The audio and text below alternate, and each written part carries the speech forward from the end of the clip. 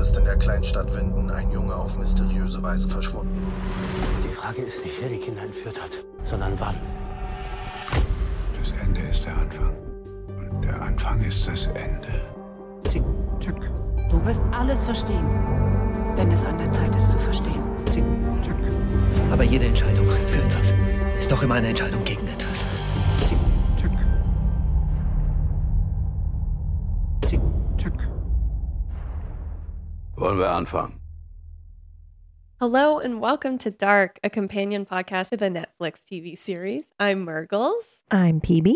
And I'm Acorn. Shall we begin? Yes. Hi, guys. Yay! Yay. Hello. Before we dive in, I just want to point out that this is a companion podcast and not a watch along. So you definitely want to have watched the series and be hungry for more discussion and more theories and, more chats. We've also chosen to run the podcast as more of a discussion between friends. So we each go away with the topic for the week. We've written our own notes and then we come together and share it. Nobody has any sneak peeks at each other's notes or anything. That means we won't always get everything completely right. But it should also lend to more surprises, and ultimately, we want you to feel like you're in our living room discussing right along with us. Today, we're going to be talking about Love in Dark, called Lovers in a Dangerous Time. Yes. Do we have housekeeping? Just a few things, yes. One of the things that I took note of when I was editing is that part where PB talked about when Katerina slapped Martha and she made a weird comment. I was curious about that, so I went back and I watched the scene. Did you ever go back and watch that part, PB? Yeah, I did. So she gets comforted by Magnus, but she just kind of has this she says, oh shit, right away after she's done it.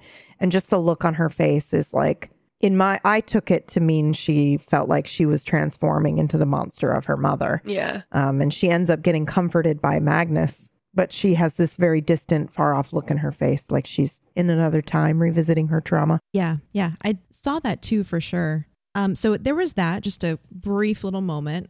Acorn, do you want to be the mailman today, or do we still want it to be me? I like you as the mailman. I kind of like you as the mailman. Okay. Because we actually have more emails. We got more emails. What? Which I'm very excited about. Yes. This is exciting. Yay! I made the mistake of already reading it. So I I did know what's too. going to happen. Yeah.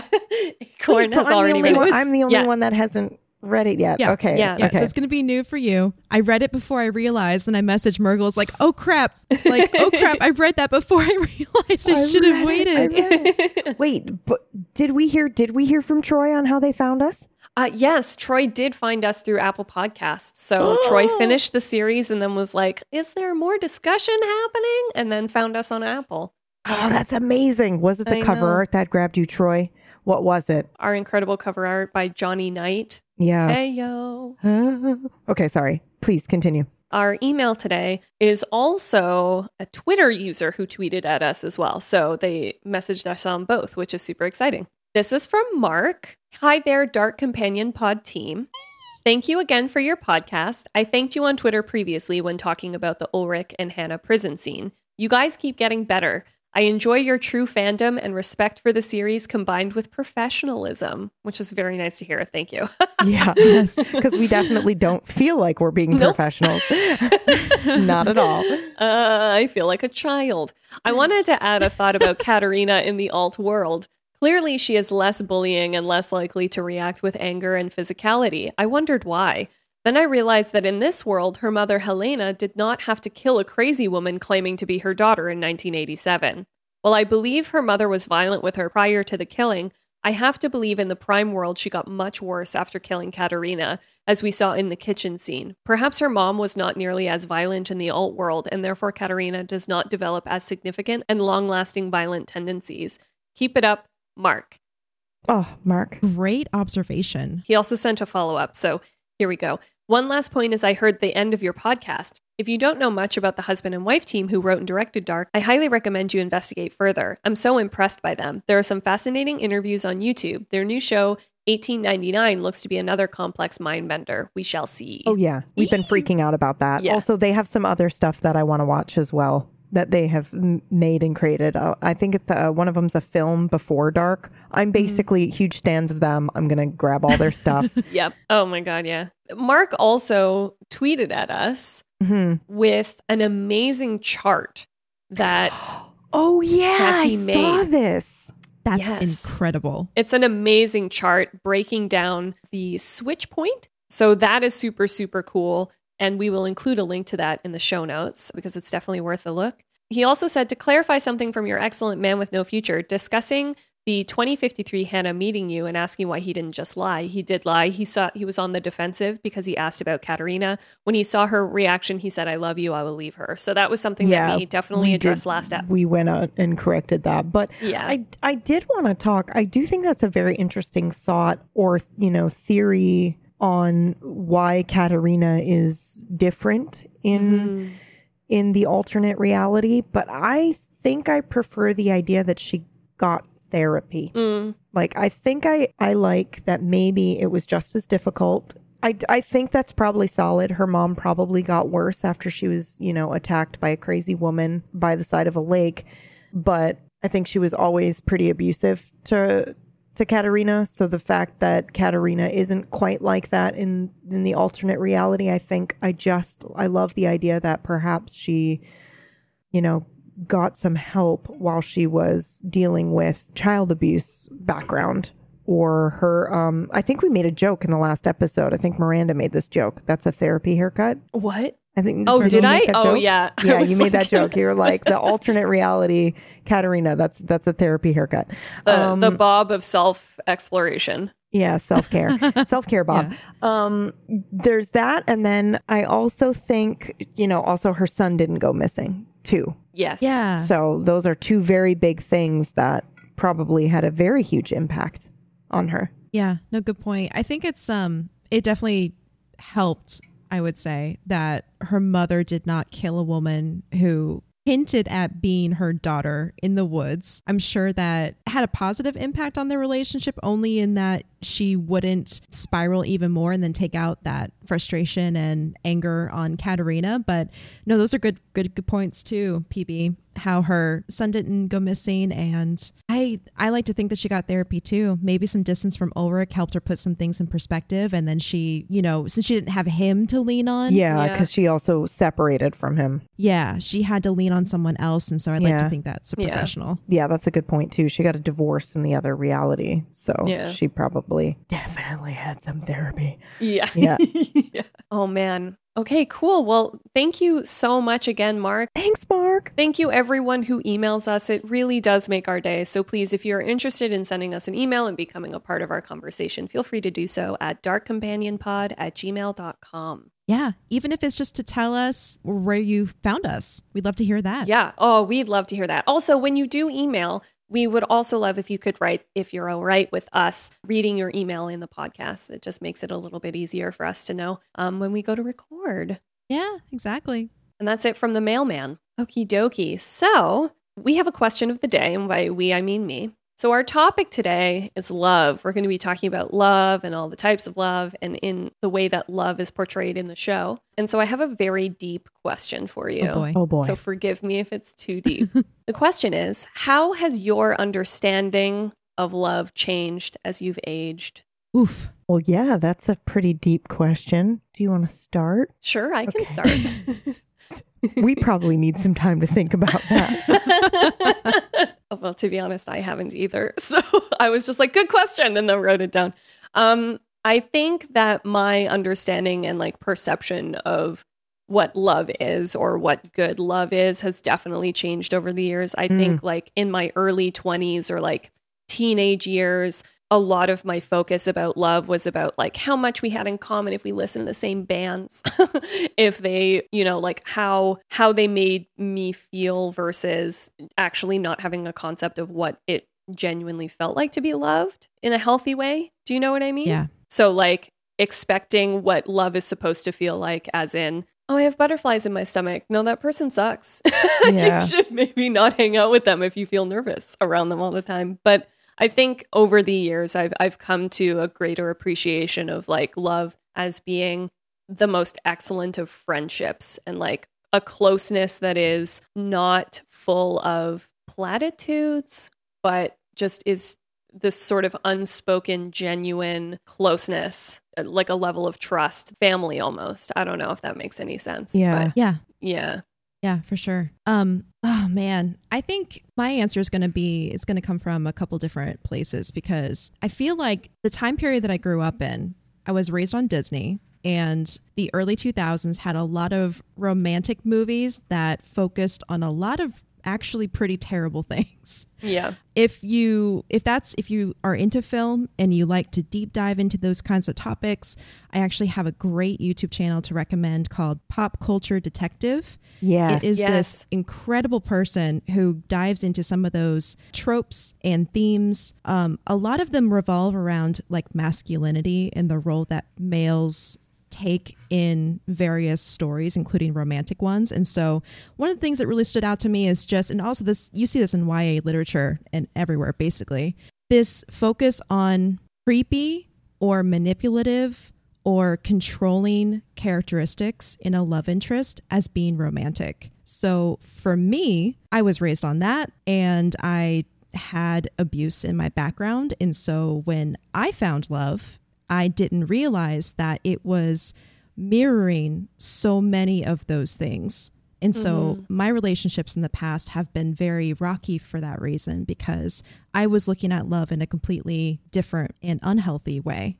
So now, having lived so long after growing up on that kind of media, I now understand that love is, like you were saying, Murgles, it's a deep implicit trust. It's respect.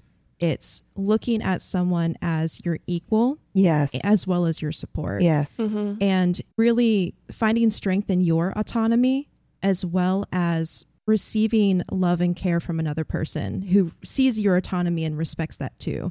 Like, to me, I think that's really what love is. It's going from the butterflies and the does he like me and all of that stuff to like really seeing another human for who they are, I guess. Yeah, acceptance. Acceptance is a huge part Yeah. of love for me too.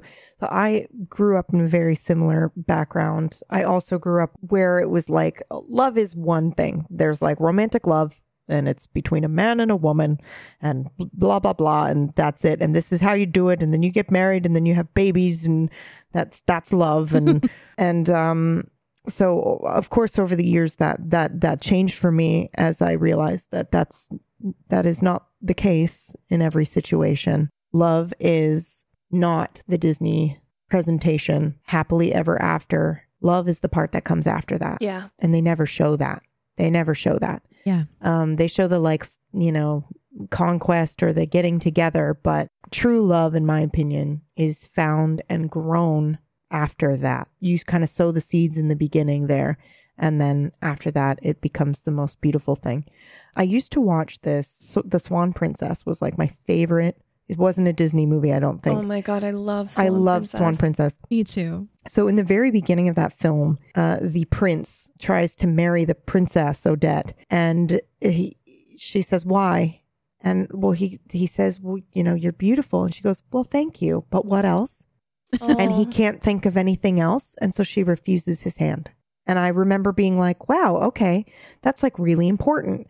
I will remember. And that just stuck with me kind of growing up, that, there's more to that in a relationship. But I think I'll echo the same sentiments that you both had about, butterflies and not really understanding what love is. But I think it's hard to know what love is until you are able to love yourself or understand just how difficult that is sometimes. Yeah. So when you find somebody else who really loves you for all of your faults, and there is that trust and acceptance for who you are, and they love you anyway, in spite of like all the things you think are wrong with yourself, man, that's powerful. That's a pretty powerful moment. So yeah, I think that's it. I don't have anything extra to say other than I echo both of you, and I think acceptance is a huge part of it. And also, I really like what Acorn said about accepting their love.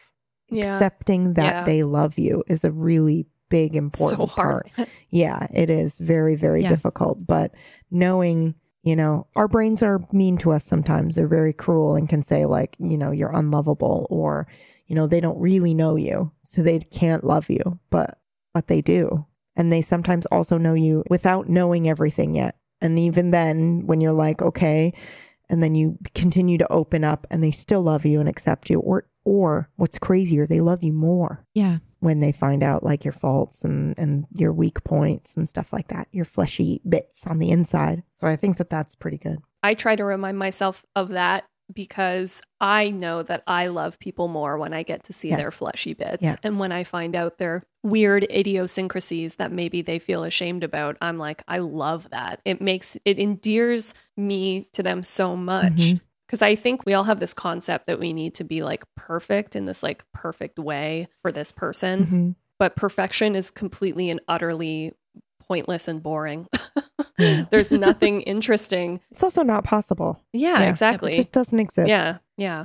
Perfection is in the imperfection. Like joy and happiness is found in those little moments, or the imperfectness of the world, or in the permanence. Yeah. It's also found in the permanence of things, imperfect and impermanence. Yeah. Because I think also like, because I am older and I've lived through some stuff and I've seen some things and, you know, gone through many different experiences, there is a big difference between being like how I feel about someone when we first start dating and we have like a perfect dinner and a nice date versus like you're in a hospital because a family member is sick and you're standing next to your partner and, you know, like you have each other's backs, and the feeling of knowing that you have each other's backs in that moment, like the kindness in difficulty, to me, that there's such a power in that I think you just don't get at the beginning of a relationship, or, you know, I mean, you can very early on, but yeah.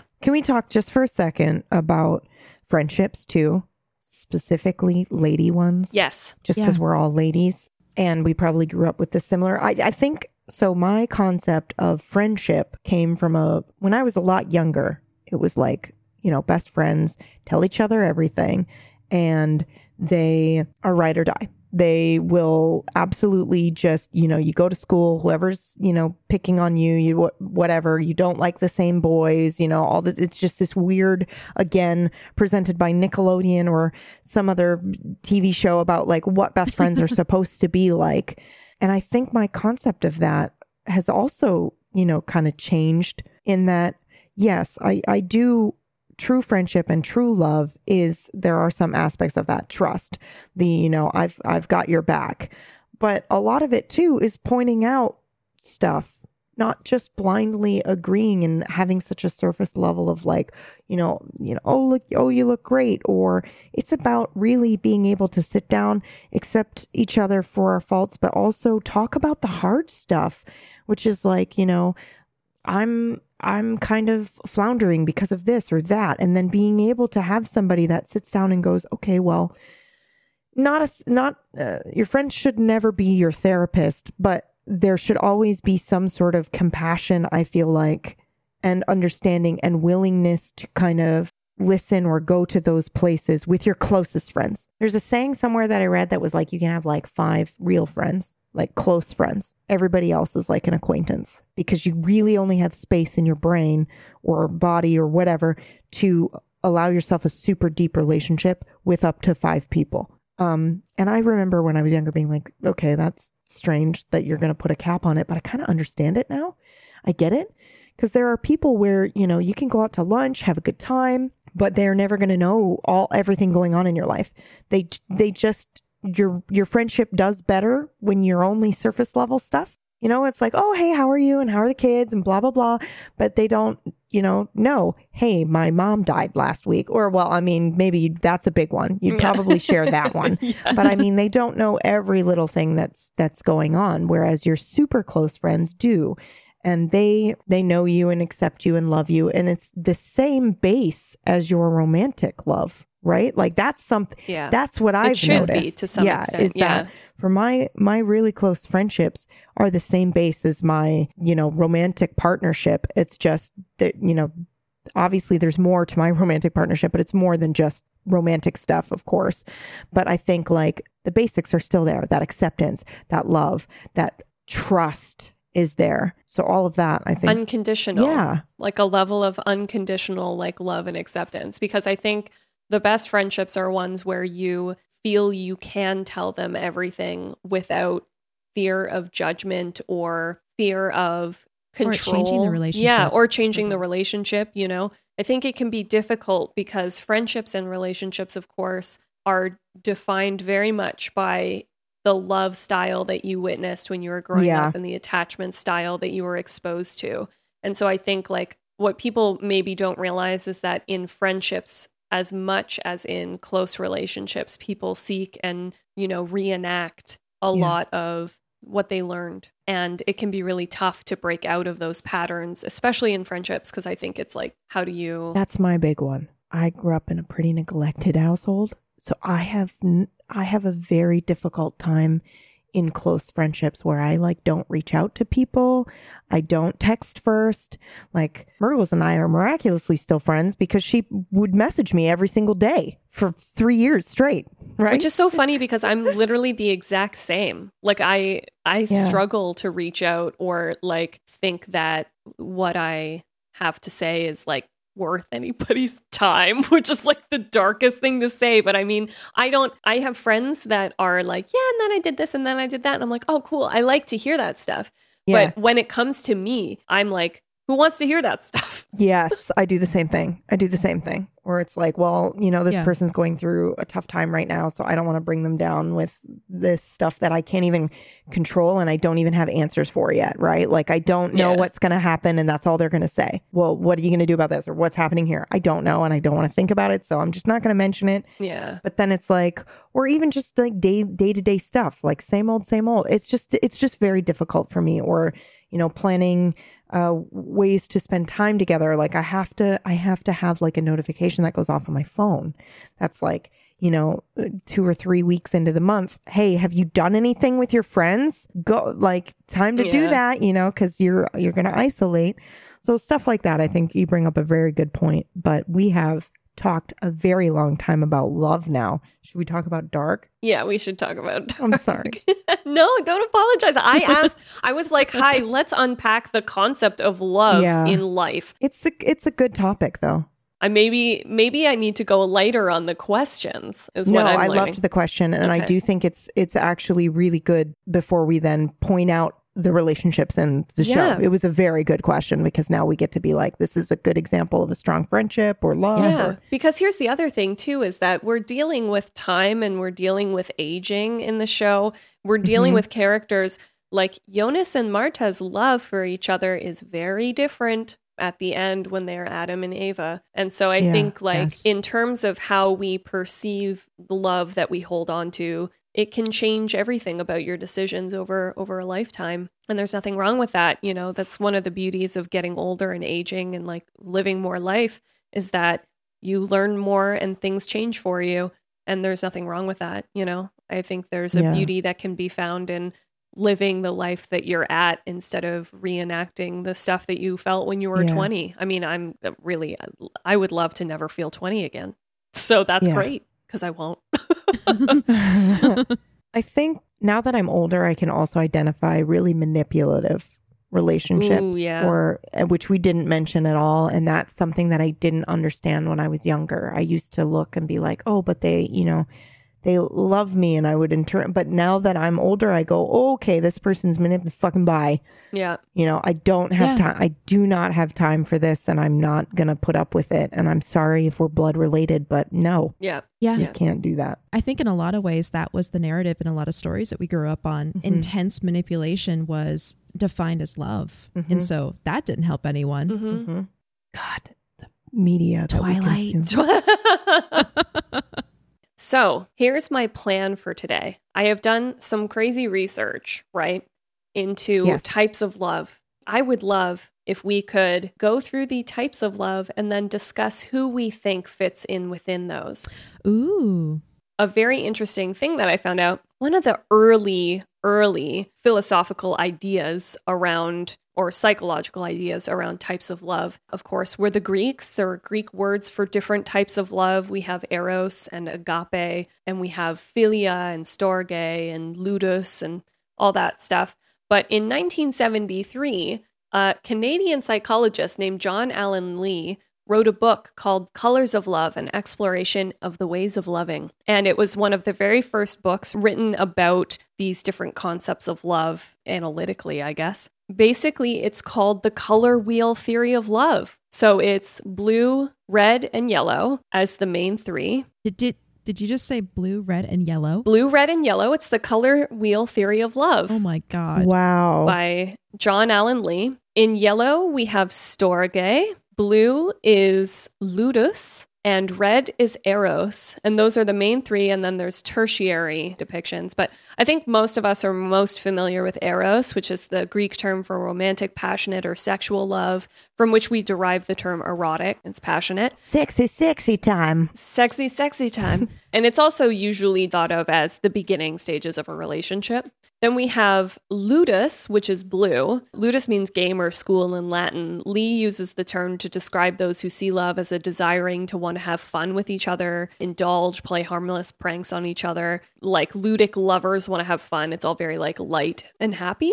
And then storge, which is yellow, is the Greek term for familial love. Lee defines storge as growing slowly out of friendship and is based more on similar interest and a commitment to one another rather on passion. Then we have like a breakdown of mania, which is an intense obsessive love, type of obsessiveness and madness in love. Agape, which is altruistic love, the purest form of love. And then pragma, which is business-like. It's like a type of pragmatic love, a convenience. So, you know, after Eros has gone away and stuff like that. So cool. Yeah.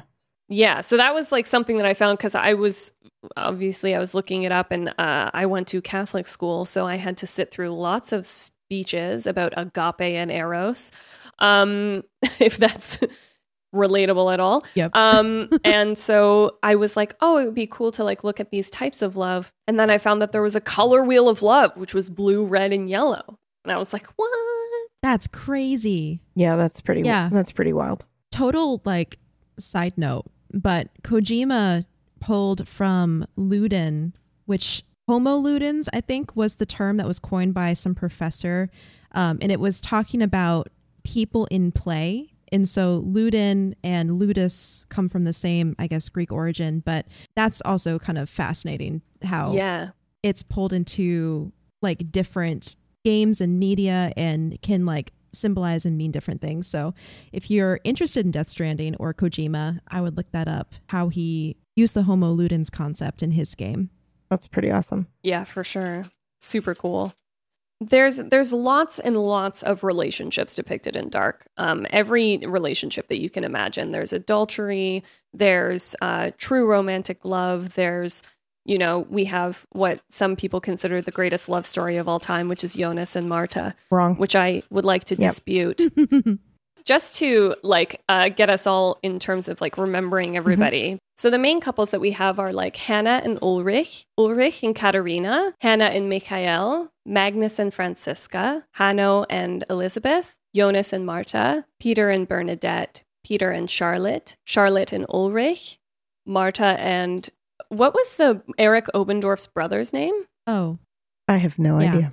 Acorns on it.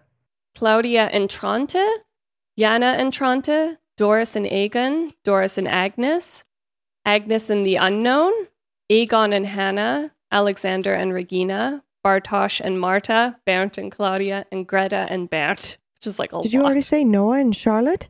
Hanno and Charlotte. Hanno and Elizabeth. Yeah, sorry. Noah and Elizabeth. And Killian is Eric's brother. Ah, okay. So in the alternate world, Marta and Killian. Yeah. That's so many couples. That's a lot. So much. I didn't realize. Wow. I feel like there are some, though, that really are more important in the show. Yeah. I think like the fact that Marta in the alternate world is with Killian, I don't know how that like impacts the show narrative overall. Do you know what I mean? Yeah, it's more of like a situation versus like a fleshed out relationship that's depicted. Yeah. It's very much also a surface level relationship because when things get weird, it doesn't survive, right? Yeah. So totally. But I think Jonas and Martha, I think everybody thinks their love story is just the greatest of all time, but I don't see it. I see, from my perspective, the way the show presented the finale, I think Jonas and Martha are representatives of Tannhaus's daughter-in-law and his son. And I think that's why they were created or fractured into this world or these worlds that he created. So in that way, I think that they represent a love that exists outside of themselves, and they're just a loop. They're just repeating it because they both seem to have a pull for each other that they can't explain or understand. And I think that's, to me, that's the explanation. It's because you are a piece in someone's mind of, you know, two people that do love each other and exist somewhere else. Yeah. Yeah. Right. Whereas I'm with you in that I think the true crazy love story, the most accepting love, is Magnus and Franziska. And then absolutely, there's another one, and I wrote down 4 couples that I think represent like the real love of the show. Yeah. What are they? Magnus and Franziska. Yep. For sure. Mm-hmm. Peter and Bernadette. Yes. Yep. Oh, yeah. Alexander and Regina. Yes. Oh, God, yeah. Solid. And I also wrote Elizabeth and Noah, but I'm curious to hear. They seem to have a really beautiful connection over time. It's also weird. So yeah, a little weird. Yeah, it's a little weird. I think it's hard for me to weigh in on that one because Noah was so manipulated for so long. And I think the only reason why he, especially as a teenager, when he came in and found Charlotte, I think it was just destined. He just knew that that was his match, right? So I think he even says to her dad before her dad dies, like, I'm gonna take care of her when after you die. So right. I think it's hard to tell. I'm sure a true love grew out of that, but that's kind of where I landed too with it, because it was almost like following fate. He knew that he was destined to be with her, and so he went to be with her. But then through that, he found true love. And I mean, from those scenes, the few scenes that we see of them as teenagers and adults, I mean, he has this, it seems, a genuine care and compassion for her. Like, no matter how many times she asks, he tells her about paradise. Yeah. And when he's talking with Jonas outside and Elizabeth comes and waves at him to come inside, he goes to her. And I mean, there's just this tenderness between them, so that when they lose Charlotte, they are truly devastated. And he said, I will do everything I can to bring her back to us. Yeah, but then she ends up taking Charlotte herself, right? Like, I think it's just their relationship is so wrapped up in a lie that it's hard to know, you know, and her even saying, tell me again about paradise, makes me think like it's more of a match out of not desperation, but just how like can circumstance? How can you really love someone in those circumstances? Yeah. So it sounds like a pragmatic love. Yeah. It sounds like a pragma of love. I think so. Not necessarily derived out of true romantic love, but more of a convenient, rational, and realistic level of love. Yeah. I think.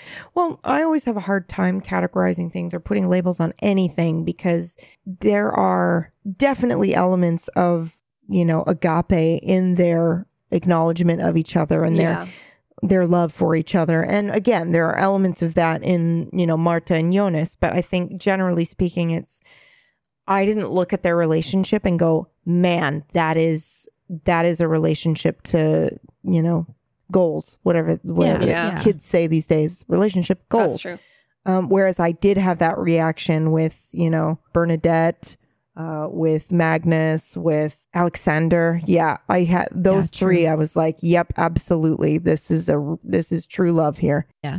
So I feel like Elizabeth and Noah just kind of squeak in there at the end. Yeah. At the very, very end of the list. Actually, you know, after this discussion, I think I do remove them from that list for sure. I don't think that they fit on that list because, you know, when I do think of Alexander and Regina, I think true unconditional love. Yeah. There they are. You know, I remember when the very first moment that I saw Magnus and Franziska in the alternate world and they were together and their relationship in that world is so beautiful. I think when the apocalypse happens and they are just sitting there together watching it happen and their acceptance of being together and just like happiness. That scene is so stunning. that it truly boggles my mind that people think Jonas and Marta have like the true love story in that show. Because when I see them, or like at the very end of the show, and you see that Peter and Bernadette are together, and they were together or trying to be together across all timelines the whole time. You know, I think that there's just something exceptionally beautiful about those loves that we can learn from. The scene where Alexander comes in after finding out over the phone that his wife has cancer. Oh my God. And he just wraps his arms around. He's not mad. He's not like, why didn't you tell me? He just comes in and hugs her. Sorry, I'm getting emotional. I know, me too. Okay. It was like, such a good scene. I saw that scene and I was like, that's real love. Because there are moments where you just can't. You cannot say the things and in that moment, you know, because we know Alexander has such a huge secret too, that he can never tell her. And he, for some reason, decides he can't, because maybe he doesn't want to know what her reaction would be. Maybe because there's an unspoken understanding that maybe she knows, but never asked, which is such a powerful thing in a relationship. She knows he had a gun. She knows he was injured when she first met him. She took him, which, by the way, is super fucking dangerous. Don't find a stranger who has a gun and is bleeding and take him to your house where your mother is not and fix up his wounds. And it worked out great for her, but it doesn't always work out that way. So stay sexy and don't get murdered. But yeah, so like she knew something was up, but she never asks him. She just waits for him to tell her, and he doesn't. And she's okay with that. And I think that's really powerful. That's true love. Yeah. You know, tell me if you want to, if you're ready. Because she's thinking about him. Yeah, exactly. It's like, you tell me when you're ready. It's not about her. Yeah. Yeah. It's not about her. It's about him. And it's about how she is able to support him and like keep space for him. Yeah. I think that a lot of relationships, if you don't know, it can happen really fast where suddenly your need to feel loved trumps their need to be loved. Yes. And I think in that scenario, that's an example of she doesn't take it personally that he doesn't tell her everything. She doesn't take it personally and see it as an example of like the weakness of their relationship or whatever. You know, and he doesn't do that either. He doesn't see her not telling him about the cancer. He sees that she has cancer, and so he's there for her. Yeah. And she's hurt. Yeah. And he just wraps his arms around her, and the music's playing and there's no words. And she just starts sobbing in his arms. And I'm like, oh no. Because I have that. Yeah. When I'm like really upset and in turmoil, I will have nothing on my face. I'm just like, everything's fine. But the moment my partner embraces me, I break down. I'm just like, I can't handle it. So yeah, just that moment of like, here is a safe space where you can just like grieve for a moment. Oh, it hurt me. It hurt me so profoundly. Their love is so beautiful. The regret on his face when Bartosz is like, did mother know? Oh, yeah. And he didn't get a chance to tell her. I was like, oh, I see that, like wondering if that was the right call. Speaking of love that might not be so true and healthy, do we have a lot of it in this show. Yeah, we do. I would say most of the love in this show is, to some extent, and this might be very extreme, but I think it is representative of the poison in the timeline, the way that the timeline is a poison in and of itself. Yes. And the word poison is used a lot in the show. I think that some of the love relationships in the show are equally as poisonous, or in and of themselves poisoned to some extent, and either in their nature or are changed to be that way. Before we go in, I wasn't sure if we were also going to talk about non-romantic relationships, but I think it's worth noting Inez and Mikkel.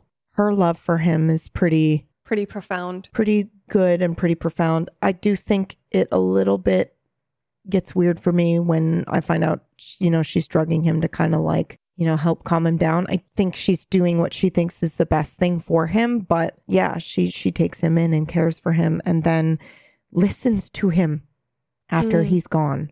He leaves a note and says, do not open this until this date and this time. And how hard that must have been. Brutal. Your son has killed himself and you're going to wait until you're going to respect him and wait until. Yeah. I thought that's a pretty pure love as well. Do we think that's more on like the agape side, the unconditional love? The love between a parent and a child. Yeah, I do. And they weren't biological, but she very much loved him and did everything for him. And she moved into an apartment, left him at the house when he got married and had a kid, Jonas. So like, I just feel like her whole world was him. And that wasn't written in the stars. Right. Like, I mean, it was and it wasn't. It was still her choice.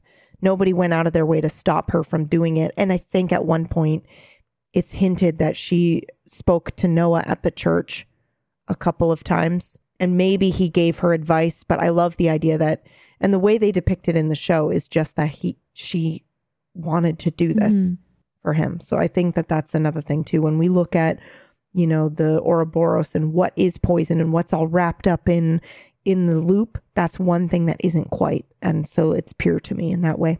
Magnus and Franziska is also one of those things where they fucking love each other, man. And she hides so much from him and he pulls it out of her. That's the other thing too about those two, is that it's a really good representation of breaking the loop, because Charlotte could never break out. She could never open up and fully be vulnerable with her partner. There are plenty of reasons why that may be the case. She was isolated a lot growing up. You know, her parents were dead. Her partner was in love with somebody else and didn't know it at the time. You know, those kinds of things could have contributed to it. But we see Charlotte have this, you know, Peter says to her, you can't talk to our daughter that way. You know, like you're very detached. You're very neglectful emotionally. And we see that in Franziska. She mirrors that. And it takes us back to the beginning of the conversation where Myrgle said that you mirror what you learn as a kid. That's exactly what she's doing. And it's another reason why I love Dark so much, because the characters feel so real. Franziska is starting to repeat that loop that her mother does. She is mirroring the love that she gets from her mother. It's not something they forget, or it's all written very realistically. And she breaks out of it with the help of Magnus. Oh my God. Magnus is like, he pushes those boundaries with her, but then she opens up to him and he keeps pushing. Speaking of breaking the loop, Magnus doesn't cheat on Franziska. No, he doesn't. Like his father and his grandfather did. Straight up, you are right. They break the loop. They're the true love story. Yeah. And if you True are love. not convinced after the end of this, you can email us. But Yeah. my goodness. Oh my God. They really, truly are.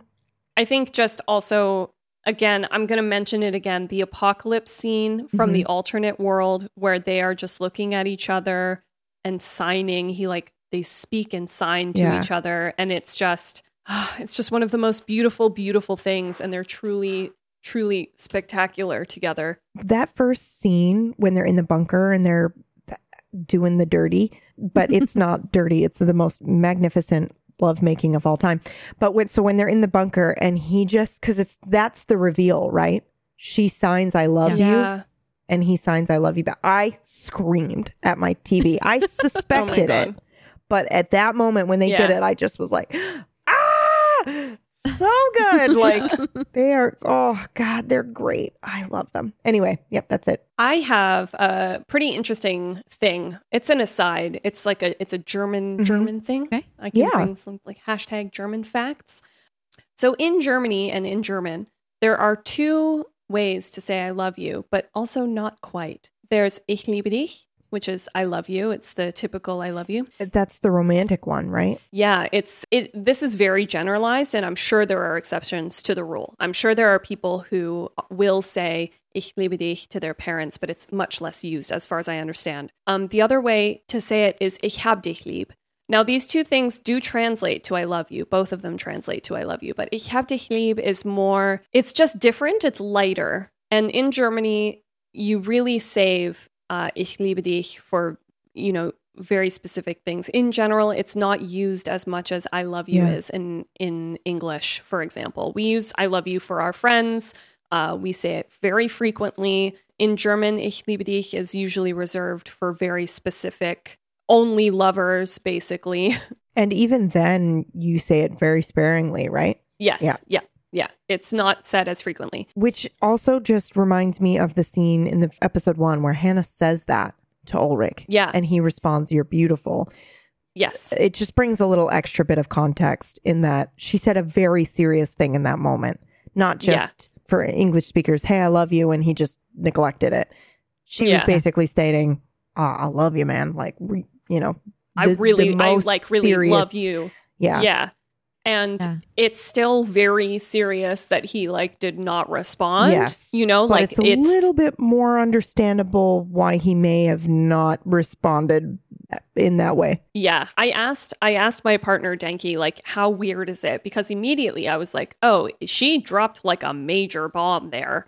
And is it more acceptable that Ulrich doesn't say something to her? And he was like, no, it says a lot that he didn't. That it's very, very, you know, high key in that moment that he didn't. The difference between Ich liebe dich and Ich hab dich lieb is it's subtle, but like there's a huge, they both mean love and affection, but there's a huge gap between them that is very, very interesting. So I just wanted to bring some of that in because, you know, being in a relationship with a German person, with a German man, and learning how there are different ways to communicate affection in that regard, the gravity that they carry with it. As an English speaker, I'm very free with my I love yous, you know? Yeah, I am too. I know when I mean it very seriously and there's context there, but I think it's just interesting when you encounter languages like I'm sure Peebs like with Japanese, you know, like no one says aishiteru, right? Right. Yeah, it's very similar. It's reserved for lovers only, and even then it's used very sparingly. Or at least it was when I was there, growing up there. It's been a very long time. So language does change over time and things become a lot more acceptable. So who knows now? But yeah, I think that's an interesting point to bring up. And I'm just curious, what does he say, Ulrich, at the prison when Hannah leaves and he shouts out, I love you? After her. Ooh, let me see. Yeah, which really version of I love you is that? Let me look it up. Yeah. And they sign I love you and he signs I love you back. So we don't really know, you know, verbally what would have been said, but we all know because Magnus and well, it would be ASL. I actually don't know if there's like a German sign language. There is, yeah. There's a sign language for each language. Yes, that makes it a little bit different. There's I forget what they're called. My sister took so many years of sign language. It was really into the community. There are signifiers, I believe, that will shift depending on what continent or language that you're signing in. But there's also finger spelling that's different because obviously you have Roman characters versus everything else. So I've always wanted to learn to sign. I felt like it was a very important thing that I should know how to do. Finger spelling is a great place to start. I found that when you interact with someone who is deaf and you take that effort to at least finger spell or try, it means the world. I can do finger spelling. I can do that, but I would very much love to learn ASL. Ooh. Did we find it? Yes, we found it. So he says, Ich hab dich geliebt, which is I loved you. And then he says, Ich liebe dich noch immer. Ich liebe dich noch immer, which means like I love you still. But there is a distinction, again, there's a distinction between Ich liebe dich and Ich lieb dich. So there's a distinction in strength between those two meanings. He does say Ich liebe dich, but he starts saying Ich lieb dich, ich lieb dich. And when he realizes he made a mistake, he switches to I love you. I love you. He might, I think it might indicate an upping. Now, forgive me for if I'm wrong, if like a German listener is like, that's wrong. He does start saying Ich lieb dich noch immer. So it is super, super interesting. And he does say it a bunch here in this scene. But yeah. So cool. Yeah, super, super cool. So that Hannah. Yeah. Can that please be the title of her episode? Yes. That bleep Hannah. I love it. I love it so much.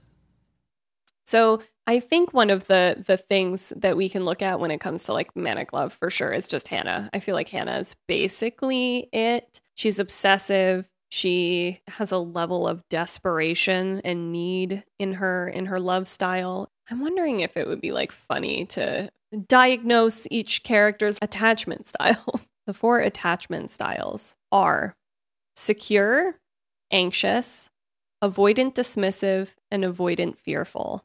And if you were to define adult attachment, what would this be? There's I don't know if it's like theory, but there's like a psychological psychiatrist, theory basically about how everyone is given or learns an attachment style as children as they grow up. It's usually based on what kind of attachment relationship you had with your parents, and that person then plays out that attachment style. You play out your attachment style in every relationship that you have. The difference is a secure attachment style is a healthy upbringing where your parent raised you and you feel that you can trust fairly easily. You and your parent were attuned to emotions. You can communicate upsets directly. Confrontation isn't a huge trigger for you. You are flexible and cooperative in your relationships and dealing with different behaviors. Whereas, for example, an anxious attachment style has a sensitive nervous system, struggles communicating their needs directly, tends to act out when triggered, so making a partner jealous or something like that. And then the two other ones, avoidant dismissive, downplays importance of relationships, is usually extremely self-reliant, can become more vulnerable when there's a big crisis. Or avoidant fearful, more dependent in relationships than avoidant dismissive, strongly fears rejection, has low self-esteem, has high anxiety in relationships. Basically, the theory is that it defines how you interact in your relationships. So attachment style has like a pretty big effect on stuff. Yeah, I could totally see that. I mean, learned behavior in relationships is such a huge thing. So also seeing and emulating a style of love makes sense. Mm-hmm. So I'm curious with Hannah. I mean, we don't know Hannah's background very well. Like we know her dad. We've seen scenes with her and her dad.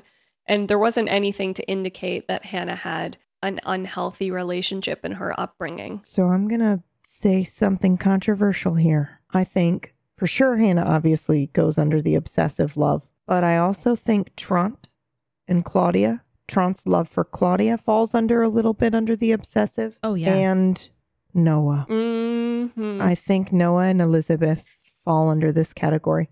I think only because of that thing that you brought up in the first episode of This We Ever Did, Mergs, which was he kidnaps her young boyfriend.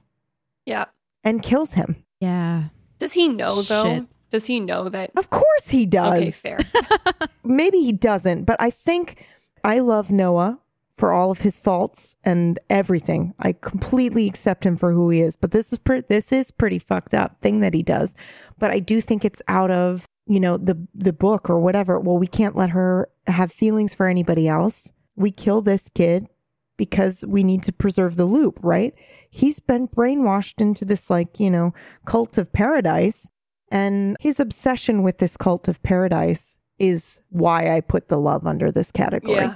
I have a hard time labeling things because I think lots of stuff bleeds into other things. But in this particular instance, his obsession with following this guideline or, the way to paradise is why he picks her. She constantly says, tell me more about paradise, as if like they are struggling to keep going because of this kind of idea of paradise. Yeah. So I think theirs goes under obsession for sure.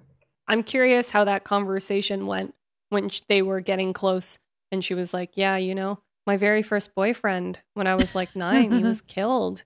And then Noah's like, oh, that sucks. I think she would have to have known by the end, don't you? Yeah, I don't know. Because how do you reconcile that? That's a very good question. Because think about it. Like she met him in the woods. And so her boyfriend went missing in the woods. Well, the question is, does she know? Yeah. Well, also just eventually she gets to know. She's in the know at the final scene as her final adult self, where she's just like, Which scene are you referring to? Where they all go back to do the things that they have to do to maintain the loop. Is she there? Where she goes back and steals her own child. Oh, yeah. Okay, yeah.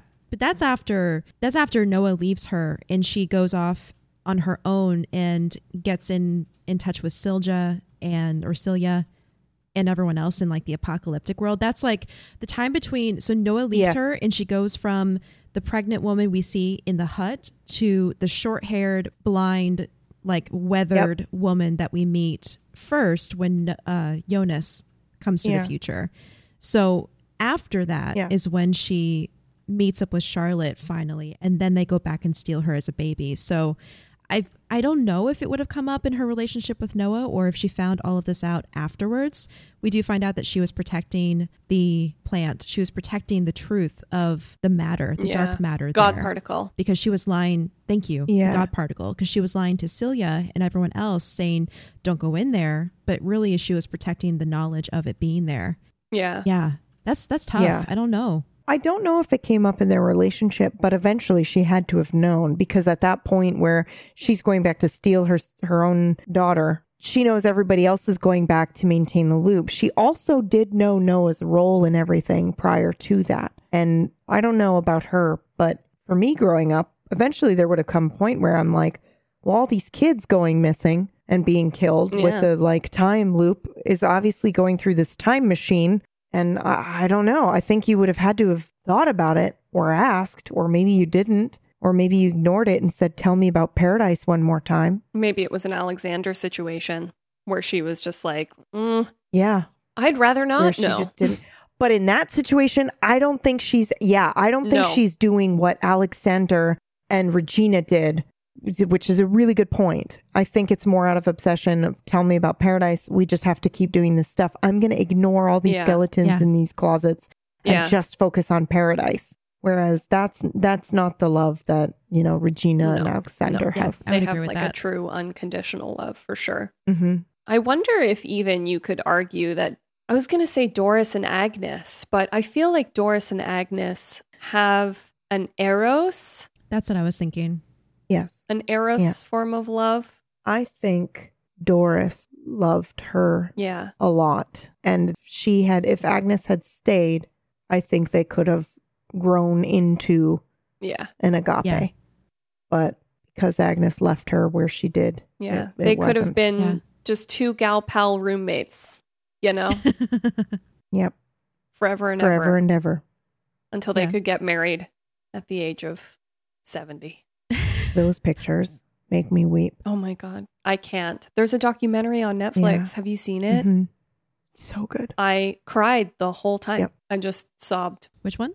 It's called Secret Love. It came out this year, and it's about this lesbian couple who have been together since I think like the 50s and are coming out now and decide to oh get my married. God, that's incredible. Yeah. I need to watch this. Amazing. You'll cry.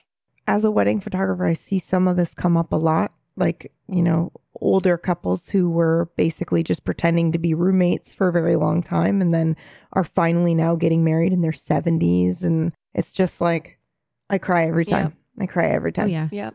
It's a beautiful film. Everyone should watch it. Yeah. We'll put it in the show notes. What about Burned and Claudia? Ooh. Yes. I think theirs was probably eros as well. It was probably done out of passion, or maybe it was pragmatic. Yeah. On behalf of Claudia. Maybe. Yeah. Maybe she was like, I can get what I want. Which is to be the CEO of this. Yeah. Yeah. Yeah. Of the company. Of this company. You know what's crazy to me? Whenever I go back now, after learning that, whenever I go back and I see any scene with them in it, it's all about business. Yeah. They only ever talk about business. Why'd you lie to me about the numbers? Or the secret under the power plant? In like every scene with them, that's why it threw me so much when I found out that he was Regina's father, because I'm like, how? There's no evidence of this. Every time they interact with each other, it's professional. So, but now, fling, I guess. Yeah. And But now going back to that one scene when she was a little girl and she was there to be Helge's tutor, and he comes out and he gives her that lesson about taking what you want and that kind of thing. And he compliments her for being, you know, all grown up and whatever. That's the only indication. So it makes me think that, it was a pragmatic decision. She just decided to sleep with him to get to the top, or to, I don't know. Maybe she just wanted to sleep with him. Who knows? Yeah. Yeah. Maybe she was just like, hot nuclear daddy, sign me up. We don't know. That's so good. We don't know. We don't know. We And don't I know. don't We don't know I where- don't where necessarily he's into. want to assign her motive to it. Yeah. Because that, I feel like she just kind of, she's a good character that sort of did what she wanted her whole life Yeah. and then regrets it at the end. Necessarily giving her a motive might take away a little bit of that power, or just the fact that she's just, I'm hedonistically approaching life, like Yeah. I put my career first, or that's not a hedonistic thing to do, by the way, before anybody takes that to heart. Wait, Go are you for it. telling me can- that working yourself to death is not a fun hedonistic thing to do? It feels pretty hedonistic sometimes. It feels so good. It feels so good to just Pouring never yourself stop out working. to your job. Yeah, exactly. No, that's avoidance, and we all have it. God And we damn should it. maybe get some therapy, all of us. But yeah, no, I think she just strikes me as a character that maybe she just had a drunk night with her boss, and then Yeah. I think It could be did he anything. know? I don't know. Maybe. I don't know if you knew. Well, he I was don't think he married, knew. right? So Yeah. maybe it to- was one of those. Yeah, Fucking Greta. I'll Yeah. hand you a check every Ice month. woman. that Greta. Yeah. Yeah. Um. But then there's also the origin world, Yeah. Yeah. where they seem to be happily together. Wait. Who? The origin world. Sorry, back to Bernd and Claudia. Bernd and Claudia are happy together in the origin world. There's a picture of them on the mantle with Regina. Hold on. What? No. Yeah, in the last scene. That's how it's like indicated, right? Hold. Am I the only one just learning this for the first time? Oh my god. Am oh I my the god, only? yeah. What? Can you find an image of this? I Dude, didn't yes, know yes, that yes. either. 1 second. they're together in the origin world and raise Regina together? That's how Yeah. she knew. Again, I going think back so. to Yes. yeah, back to how she knew that was The because dad. she says it's Regina, right? Regina is the answer. He keeps thinking the origin point is this thing with Marta, but it's not. And I kept thinking about Regina. How do I save her? And following the line back. So it makes sense that they're together then. So then what we never see is the moment where Claudia and Bernd make a decision to not be together. Yeah. And that's part of the loop repeating, I bet, with the affairs. I bet they're technically the origin point of the affair as well. Well, no, because Agnes would be, right? But I mean, everything loops back onto itself. So even Yeah. if Agnes is up at the top, because the real true origin point is Regina, like not Regina, but Regina is part of the one out of the loop. Yeah. Everybody else is tied up in itself. The only two that aren't inside the loop are Claudia and Bernd, right? They exist outside. Yeah. Oh. Everybody else gets eaten. My God. Yeah. If you go to the end of episode 8 in season 3, it's right after Jonas and Marta fade away, and it cuts to this picture, and then it shows everyone at the dinner table. Holy shit. I'm losing my mind. How did I miss that? How did I miss Well, I that? don't know. You're I weeping must at have the found finale. this. Yeah, Yeah. I right. was crying. That's how I missed it. I And was he's crying. not in a wheelchair. He's not in a wheelchair. We don't recognize him, and it's just like a moment. I didn't recognize him. Yeah. Holy cow. Mind blown. Yeah. I always think of that scene where he like gives her the dollar and she's like a young That's the girl one. and he's talking to her. It's so weird. I know. That's crazy, my dude. Thank you That's for so bringing that wild. up. Yeah. You're welcome. And I think that's why I struggled so much when I found out that he was the father, because A, I didn't recognize him in the picture, and B, there was no Yeah. scenes that gave any indication of romantic interest or love or whatever Yeah. in the show. And so when I heard that, I'm like, no, that must be a fan theory and not supported. But then I guess I went back and didn't tell you guys that, yeah, this picture exists. Wow, it's so good though. I'm glad we found out now. Yeah. Holy cow. Yep. Oh, so into that, then we can talk a little bit about parental love. I feel like we've talked a lot about the romantic love, Yeah. and I know that we have not really deep dived on Jonas and Marta, and I don't think we will until we get to their episodes. To be honest, I feel there's just so much there that Yeah. like Yeah. I think so too. it would just be better to really chomp on that later. And of course, we're not really going to get into Ulrich and Katharina because we talked about them. So I think we can move on to parental love because, Although if I'm going to label them, no, label them. I'd probably put them in convenience. Yeah. I think. Yeah, I think at this point. Well, I think there's a lot of Rick and Katerina. Yeah. I think there's a lot of real love in there, but I think they got complacent. I think, God, that's so hard.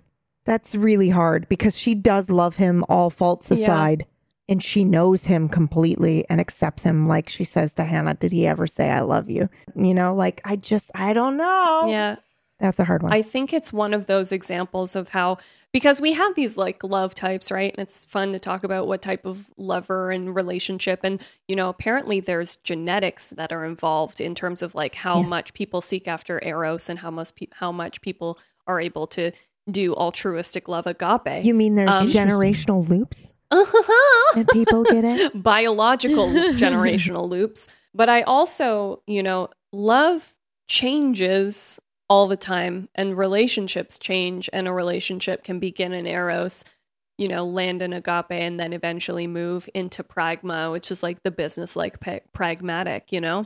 And I think it's something that you see in long-term marriages with children, where maybe, you know, the partners have lost their connection in some regard, you know, in placing their children first. They've distanced from each other in huge ways. And so I think it is a pretty, it's almost like the opposite tale as old as time, where it's like couple is together because they have so much at stake by not being together. Yeah. I almost wonder if there's a little bit of philia love there too. Yeah. The affectionate love, because there's more of an emphasis on affection and platonic bonding than sexual love, only because, and I'm just going to throw this out here without much basis, only because there's so many times when Katerina turns down true. for sex. There's more of a parental bond between them, more, like you said, more pragmatic. We've been together for so long, so we're just going to stay together. But I feel like their type of love is maybe less romantic and more like just a platonic bond. Not to say that they don't feel sexually for each other, but it's what we see kind of on a day-to-day basis more than not. It sounds like the storge form of love, which is familial love. Lee defines storge as growing slowly out of a friendship is based on more similar interest and a commitment to one another rather on passion. Yeah, there you go. Which I'm also seeing that storge is very similar to philia. It's a love that looks and feels a lot like it. I like that. Yeah, so that would definitely work too. Yeah. Because there's also that scene. Oh, yeah, because there's the scene where, you know, they decide to have sex for the first time and he's like, are you sure? And she goes, well, I'd rather it be with you than some other guy. Oh, yeah. Implying Very that true. maybe their love was really born out of an intense friendship. Oh. yeah, that's a great point. Who's next? Yeah, now that I think we've accomplished romantic love and deemed Francisca and Magnus as the true lovers of this entire show, parental love is a big one, I think, that is very evident in the show, not only because children, you know, go missing and it's the searching for those children, but also actually the whole show exists, the whole timeline exists because Tannhouse's family died and he wants to bring them back. Yeah. Claudia does everything she can because she wants to save Regina and pull her out of the loop. Yeah. Which we talked about in a previous episode, how Tannhaus was the beginning and Claudia is the end. Yes. I, you know, very tentatively, you know, we talked briefly about how Tannhaus is kind of like the god of this timeline and is the god sort of representative in the show. And religion in the show does take a huge part, and I'm sure we're going to do an episode on religion, so we don't have to get super into it. But like, he has a son and a daughter-in-law. It's very reminiscent of Adam and Eve. You know, Jonas and Marta call each other Adam and Eve. Tannhaus starts this cycle with love for his children. Claudia ends the cycle with love for her child, and Jonas and Marta poison the cycle and continue the cycle with their love for each other, right? Yeah. Ooh. And so I think maybe there's an interesting point about the value of different kinds of love, maybe. Or like, I don't know, maybe parental love is an ultimate type of love. Maybe there's a comment. You think that they are trying to say like the ultimate love that exists is this parental love, a love a parent has for a Maybe. child. That's interesting. I had not considered that. It's It's- possible. It is a Yeah. recurring theme. It's super supported in all the relationships Yeah. because aside from Tannhaus and Claudia, there's Inez's bond with Mikkel, Yep. like we talked about. There's Michael sacrificing himself for Jonas's existence. Yes. There's Marta. I mean, Marta as Ava did everything for her child. She kept and perpetuated the cycle to keep That's him true. alive. And then Ulrich's wrong turn was going back in time to try to find his son. He sacrificed his whole existence, his future, Yeah. to find Mikkel. Yeah. Oh, and then Noah. I mean, Noah's love for Charlotte also leads him to do unspeakable things. I mean, that's kind of a terrible Yeah. example, but you know, everything he did was for love. He was manipulated into it, but Yeah. love for Elizabeth and then love And for even Charlotte. the final confrontation that he has is because his Yeah. daughter is missing. The show Yeah, also right. ends with Hannah pregnant, about to have a new child, and she Another- says Yep. Jonas True. in a sort of like way to let us know that not everyone completely disappears, and you know, essences are still found everywhere. It's a beautiful sentiment. I'm curious. I just brought it up because as we're talking about it, I'm like, in what are the scenarios where we have seen love be pure and successful to some extent? But I don't know, because we also have many examples of parental Yeah. love being equally as poisonous, with Greta, with Helena. Yeah. I mean, even Charlotte's abandonment of her kids, how Charlotte isn't really there Yeah. for them. Yeah. So much so that Francisca is just like, I want to leave. She's emotionally unavailable. Yeah. Yeah. And it's a good counter because Charlotte, I think Charlotte still loves her kids. She's just emotionally unavailable. Whereas, That, yeah. Peter, he does everything to go try to find Charlotte and Francisca while still trying to protect Mhm. Elizabeth Yeah. in the apocalypse And he world. dies trying to do that. Mm-hmm. Yeah. Yes. Now that throws a wrench in the mix, I think, because Jonas deliberately kills his child, he kills Marta as well, right? To try and end the cycle. Adam. Yeah. Maybe the answer is there is no pure form of love. There's just different kinds, and Yeah. some are more polluted than others. Oof. Yeah. And I do think the show does a very good job of just being real. Yeah. Like, while also being a sci-fi fantasy show, all the characters are very real in the relationships. Very. Maybe that's the thing. Maybe like trying to understand love in and of itself is like not the point. Maybe it's just that it exists.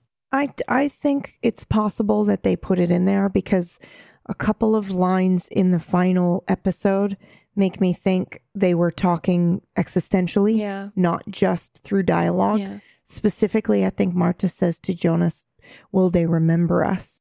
And I think that's, yes, she's talking about, or whoever says it is talking about them giving themselves up to whatever, but it's also very much about death. That whole scene is very much about dying and end of the cycle, end of life, and the existential cry of, do I mean anything to anyone? Does my life have value or meaning, or will people remember me, or will I simply be forgotten? Yeah. So I think there's a lot of that presented in the show, but what I like about it is that it doesn't always have answers. It just presents the question. Yeah. So I think that could be something that they are doing here as well, putting these real relationships in here and saying, well, let's show a toxic one. It would not surprise me if they have their own, Charlie map on the wall that says, here are the relationships, who's stuck in a loop, who can we have be, represent a good relationship or a toxic one, or, things like that. Yeah. Yeah. Everything seems to fit. The more and more we talk about this, the more I think about that they maybe had this initial idea on all these characters, and then they went, okay, well, what makes sense for them to do and how to act based on what happened to them or how they grew up? Because everything just makes so much sense. Yeah. Yeah. It's beautiful. Yeah. I'm super interested in the fact that like we kind of are discussing this idea of parental love versus like romantic love and Mm-hmm. Yeah. I wonder Do the directors have children? I don't know. Not that I think you need to have children, but I'm just at all. But I'm just curious. Because when I think of it now, it does feel like a series very based on being a parent in some way, I guess. Yeah. Nothing immediately available to show anything about their Personal life, yeah. Personal life, which, is fair. So fair. We will have to go find those interviews, though, that Yes. Mark was Yeah. telling us about. Since we're talking about it, they have 2 things in development after Oh, dark. boy. TYLL and 1899, both Netflix original series. And then they've created some stuff before this. Sleepless, which was an action thriller with Jamie Foxx in it, which I have not heard of or seen. They also did Who Am I?, which is one that I definitely want to watch. I remember seeing this come up at the Toronto International Film Festival, and it's hard for me to get to go to those things, so I just didn't. But now I regret it because that would have been super cool. Anyway, Who Am I is one they did. It's a thriller. And then they've also done another thriller drama called The Silence. And before that, they did one, a drama called Under the Sun. So basically, I want to consume everything that they've ever created. Yeah. Yes, Basically. please. So that's the list. We'll include the list in the show notes as well. So everybody else can go dive in and see what else they've done. But yeah, I'm super obsessed with his photography from the scenes in the set, which I included in last week's show notes. But so I've been on his website a bit. But I'm very excited for what they do next. Yeah. And I think if we focus on Dark being predominantly about the bonds between parent and child, I mean, I'm here for that because I feel like we have enough stories about romantic love in the world that being able to explore those other kinds of love is always refreshing. Yeah. Yeah. Oh, This was a solid episode. I think so. Miracles. Thanks. Yeah. Thanks. Yeah. I think that's it then. Did you guys have anything you wanted to add? Mm-mm. Okay. No, that was a great discussion. Yeah. Yeah, it was wonderful. Yeah. Okay, so shall we do shout outs? Yeah. Hi, I'm PB or Pumpkinberry. You can find me at Twitter at Pumpkinberry. You can also find everything that I do at pumpkinberry.tv, all the cool, fun projects that I'm up to. I currently GM a surreal thriller every Wednesdays called Gone, which is about memory, identity, and who we really are. That's a lot of fun.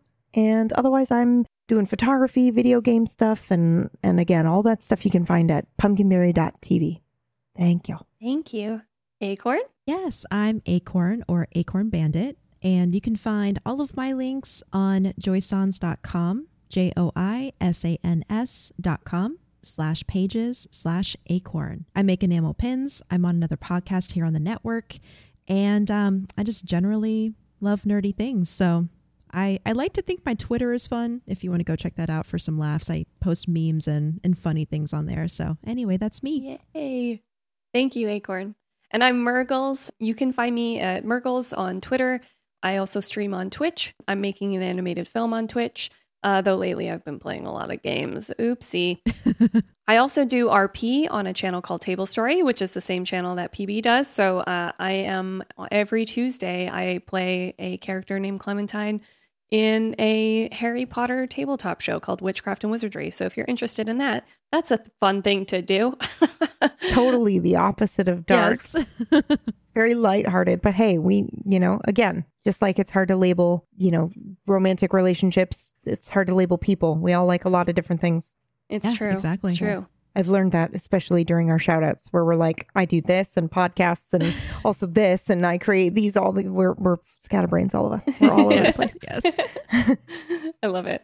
Creatively everywhere. Well, thank you so much for listening to the podcast. We hope you've enjoyed it. And of course, if we've missed anything, you can tweet us individually using the hashtag DarkCompanionPod or email darkcompanionpod@gmail.com. Of course, special thanks to Johnny Caballero for letting us use the beautiful cover art. And you can find him on Twitter at Johnny Knight, and that's spelled JHONYKNIGHT. We are also proudly part of the Geek Generation Network, and you can find more awesome podcasts related to cool, nerdy things like TV, comics, and movies at thegeekgeneration.com. Thank you so much for diving into dark with us, and we'll be back next Thursday with episode What are we doing? Oh, yeah.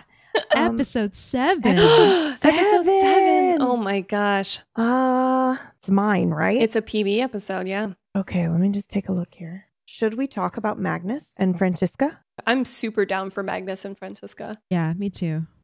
Okay. Okay. Thank you so much for diving into Dark, and we'll be back next Thursday with episode 7, which is Then Together, Magnus and Franziska. Yeah! Yay. Yes. Thanks Thank you for so listening. much. Bye. Thanks. Bye. Bye.